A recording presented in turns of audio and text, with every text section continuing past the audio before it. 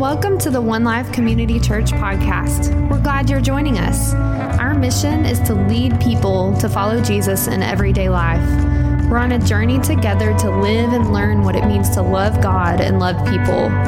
Our hope is that God would supernaturally use this message to influence and encourage others to follow Jesus.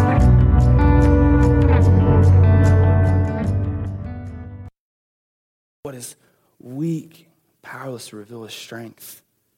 This week, we had the opportunity to get to celebrate John and Ashley Hurst. Ashley sings up here regularly. They had their baby this week, and we got the chance to go up there and see little baby Riley. I think we have a picture. She's super cute. And honestly, I don't think babies are usually cute. Like, if you have to tell the person their baby's cute, but a lot of babies just look like older people that are in a smaller form. Not that older people aren't cute, just we'll work through it together. But look, yeah, thanks. But looking at this baby, all I could think about this week was like this baby that can just go to the restroom and eat, if left alone, wouldn't survive. I mean, it's helpless. It's completely dependent on us to take care of it. And God chooses infants and babies to reveal his strength. It's beautiful because God doesn't need us to reveal his strength. We get the opportunity to be used in that revealing of strength. This week, I was thinking back, just praying over this verse, and one of our missional family leaders here, Jared Van, his wife Emily, but I grew up with Jared, and we've been like good friends since kindergarten. So we played same sports teams, went through elementary, junior high, high school.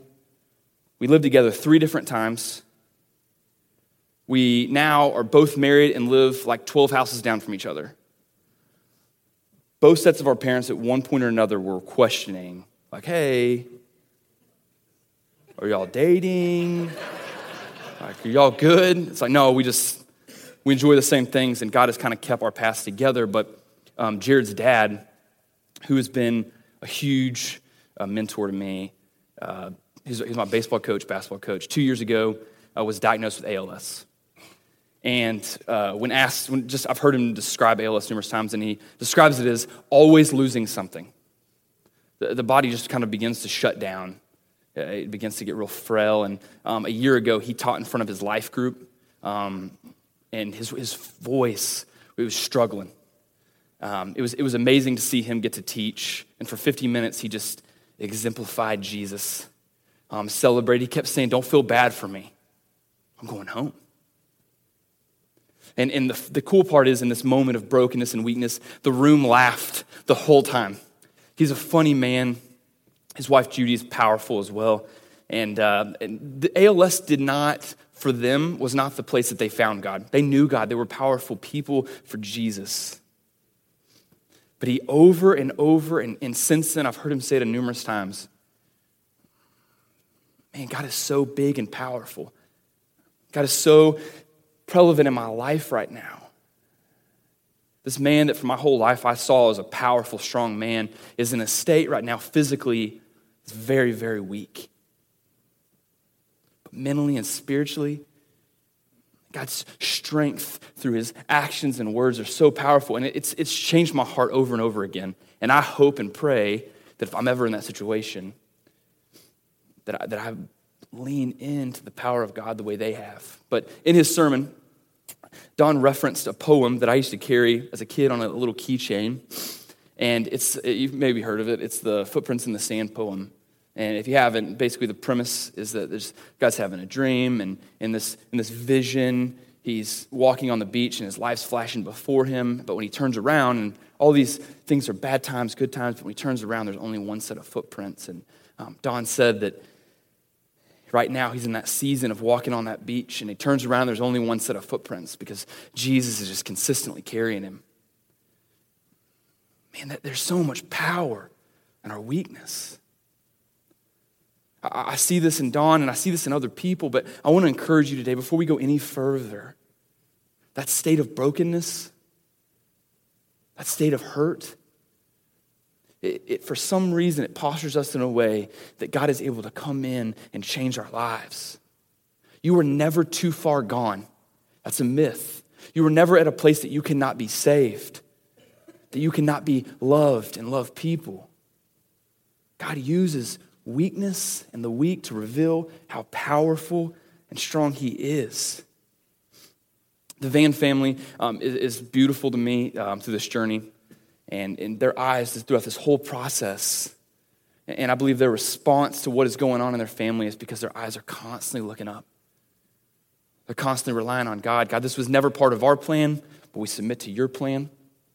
And I love because David's got a lot of this in him as well. You know, when I look at your heavens, the work of your fingers, the moon and the stars which you have set in place, the moon and stars which you have set in place by the work of your fingers. You got to realize too, David didn't know anything about stars and the atmosphere like we know today. He just looked at the darkness and was in awe by it. We know so much more now about how big it really is, but how small we truly are. It's cool that this God who in Genesis created and formed man, and he hung the stars. He hand-placed them throughout the universe. Are you getting the picture of how big God is? I think however big we think he is, we're not even close.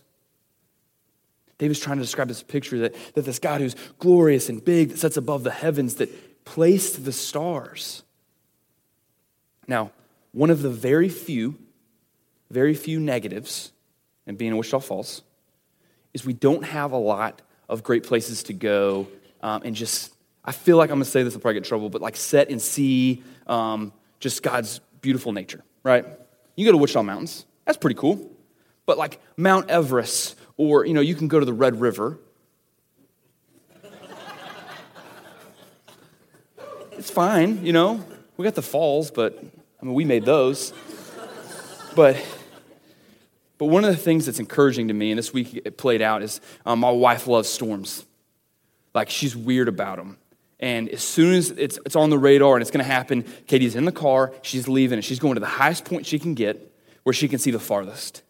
And the storms roll in, and she just sits there, and she'll sing, and she'll cry, and it just brings joy to me to see how big that she sees God in the storms. Now, the first time I ever really started talking and hanging out with Katie, I lived in my dad's back house, and Katie came over, and we were hanging out, and a storm was coming in. She's like, oh my goodness, this is going to be a great storm. I was like, oh, cool, like, we're going to watch a movie, and so next thing you know, Katie just walks out the door, climbs up on the roof of my dad's house, and just sitting up there, right? My dad hasn't met her yet, so he comes out. He's like, hey, man, someone on the roof? I'm like, yeah, I've been meaning to tell you. I'm hanging out with this girl named Katie. She likes storms. She's sitting on the roof. And he's like, she needs to get down. It's like, cool. Katie, meet my dad. Dad, probably going to marry her. But Katie finds joy. That's where she sees the glory of God. And it's cool to see that in David as he's looking up and he's saying, God, you are so big. You place these stars. This God is massive. This God is so big, he doesn't need us. And he's already demonstrated that, what David's saying with an infant, right? Like, who are we to God? Well, what is man that you are mindful of him? And the Son of Man that you cared for him, yet you have made him a little lower than the heavenly beings and crowned him with glory and honor. You have given him dominion over the works of your hands, and you have put all things under his feet. What is man that you are mindful of him? What I think is beautiful about this is that David didn't say, God, you placed us a little higher than the beasts of the field and the animals. God, thank you for placing us a little bit higher. What he says is, God, you place us a little lower than the heavenly beings. Why is that important? Well, where are David's eyes? What's David looking at? David's eyes are fixed on God, not the circumstances around him, not what's going on in his own life. He's looking up at God and saying, God, you made us a little lower than the heavenly beings. I think for a lot of us, it's a check on where our eyes are. What are we looking at? You see this God that have hung the stars, that placed him in the sky, that sets above the heavens. This God handmade man and woman. He hand-placed us. He breathed into our lungs. That's a big God. But that God that made us in his image, as we begin to turn our eyes away from him and not do what we've been called to do, which is a privilege to worship him in everyday life, when our eyes sink down and look at what's around us and celebrate being above that versus being below God, what happens is we begin to look like the beasts. We begin to look like the animals. Our focus comes off glorifying God. It becomes about look what's around us. I thought I wasn't getting into this, but I think I am. Yesterday was a weird day for Wichita Falls. If you're a Wichita resident or voted, we had these propositions go through, and we have no desire to talk today about what was right or wrong in that. That's completely irrelevant in this equation. But what's important, and we talked about it this morning with our group. Ronnie's talked about this to our staff for years. Wichita Falls and what God's doing here, though we want to grow it and make it better, it's the people. Ronnie talks about in this video for our city that I can't remember how many years ago we were voted the United States or whatever, the most average city. That's a bummer vote. That's a bummer vote. But Ronnie said something that I love. He said, I don't believe that we could be average if God made us. I don't believe that's what makes us average. And I believe no matter what side of the fence you are on politics or things, listen, when our eyes are on God, the things of this world will come and go.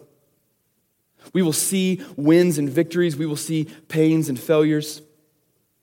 But at the end of the day, it's to God be the glory. Family, I pray that we be a community that fights for reconciliation in our city, that stands in the midst of chaos, knowing that God stands in the midst of the chaos in our own lives and delivers good news of the gospel, that freedom is near, that hope is near, that no matter what is going on in someone's life, they can be loved. I pray that that's the community we are and we continue to fight for. My reaction to things initially is not always great. That's why for like 8 years, Ronnie basically monitored my Twitter and Facebook posts. I'm a quick fire. I like to just fire fast and just start to throw bombs at people. I start to feel righteous. Like, hey, this is how this is going to work. All you idiots. It's a terrible posture. Who am I? And I love as David is describing this powerful God that his eyes are up. When our eyes are on God, we can understand and believe who he is and who we are. You see, we understand who we are because of who he is. Does that make sense? We understand who we are. Our identity is rooted as sons and daughters of the Most High. That's who we are. We were created by God for God, to be with God. Sin enters the picture, and what does sin do? It separates us from God. You see, sin isn't merely just us breaking some rules. It's not that we didn't follow this command. It's not just that we didn't do this. Sin is in a moment us believing our wrong identity and not putting God in his rightful place. We begin to believe and say, oh, I got this. Like, I'm the God of this money. I'm the God of this relationship. I'm the God of this decision. And that's where sin begins to flood in. Our eyes are no longer fixed on, God, I trust you. God, I trust you with this disease. God, I trust you with these bills that I will never be able to pay. God, I trust you with this relationship that seems dead. God, I believe that you can do something with it. By the way, Don Van's sermon was called When God Says No. You see, trusting God for him didn't always have to be about being healed and fixed. It was about trusting God and his eyes fixed on the throne, the God who sits above the heavens. This is everything. When we sin, our repentance is, God, I repent that I believed that I was the God of this situation. God, I repent that I believed I was in control, I define disciple as somebody who is increasingly learning to submit every area of their life to the power and the lordship of Jesus. It's an ongoing process. It's one that every day we say, God, I believe that I'm believing the wrong things about this situation. I believe that I'm the God, but you are the God. God, I ask that you would take that back over because you've always been in control. David is describing this God that is magnificent and powerful. Oh, our sin only reveals what's in our heart. Just like that first quote, that first question I asked you, what do you care about? What do you care about? What is going on in your heart and mind? And listen, I'm telling you, the mistake I made for so much of my life was I believed it. But I was too afraid to confess that I wrestled with it. That there were moments in my life that I'm like, I don't know. I don't know if this is true. Doubts would invade, but I was too afraid to be in a community of believers and say that. Because who am I? They're going to look down on me. I didn't want to be a failure, but I'm telling you, it's in the weakness. It's in that brokenness that God, I don't know. That God's presence is so near. It's where our lives change. I believe you can go through the rest of your life postured up, constantly learning, but never applying and living. And I believe you're going to miss out on a ton of God's greatness. I believe you're going to miss out on following him here. I believe you're going to miss out on blessings. And it's not always monetary. Sometimes it's knowing that in the nightmare of life that you are loved, that no matter what can happen, it can't be taken from us. You see, how are we not the boldest people that we serve a Jesus that came, lived, died, and then defeated death? Like defeated it, and then rose again. The one thing for us that will happen was defeated by Jesus. He has earned his place, and he didn't have to. My challenge for you this week is to ask the question, what do you care about? It's really interesting to just listen to yourself or think back on what have I talked about this week? Really interesting. And you're going to forget like 30 seconds into your first conversation, and that's okay. But my challenge for you is to continuously, I would go through the Psalms with us and I would read them. I would look at this God who is big and powerful, and I would worship him. But I would spend some time trying to refocus where our eyes are. Are we looking at the things of man to fix the problem? Or are we realizing the problem was already fixed by God? What are we looking at? Listen, no political system, no education system, no medical system, no person will fix your problems completely. We are broken people. As we brought sin into the world, brokenness will stay. It's not going to be the Republican or Democratic Party. It's not going to come in the form of a great sermon. So when our eyes are looking at Jesus, we realize and we get a bigger picture. God, thank you for not only creating us and loving us, but coming and dying so that we could be free, but also being with us and walking with us through everyday life.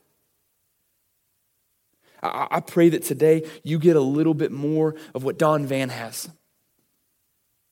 That in the nightmare of life, when you turn around, you realize that those steps aren't yours. Band's coming up. I'm praying. I'm going to go back into singing songs. And I hope that we worship differently. I hope that as we sing these songs, that we look and we realize this God is huge and deserving of our praise. But I'm challenging this week. Your weakness is okay. It's in the weakness that God changes. It's in your brokenness that God will rebuild himself and his strength. My life is a theme of this. I've planned out my whole life from 16 on, and not a single thing's gone right. Not a single thing, but everything has been better than I thought it would be. Yeah, God's changing what is going on before us. He loves us, but it's not going to be easy. There's some pain, there's some death, there's some destruction in front of us. And I'm here to tell you that the Jesus that defeated death is with you. That the freedom is near. There's never a moment, never a time that you will be alone. It's the moments that we feel alone, that our eyes have drifted away from the God above the heavens and have looked down at what's going on. Family, may we be a community that fights for reconciliation in our city.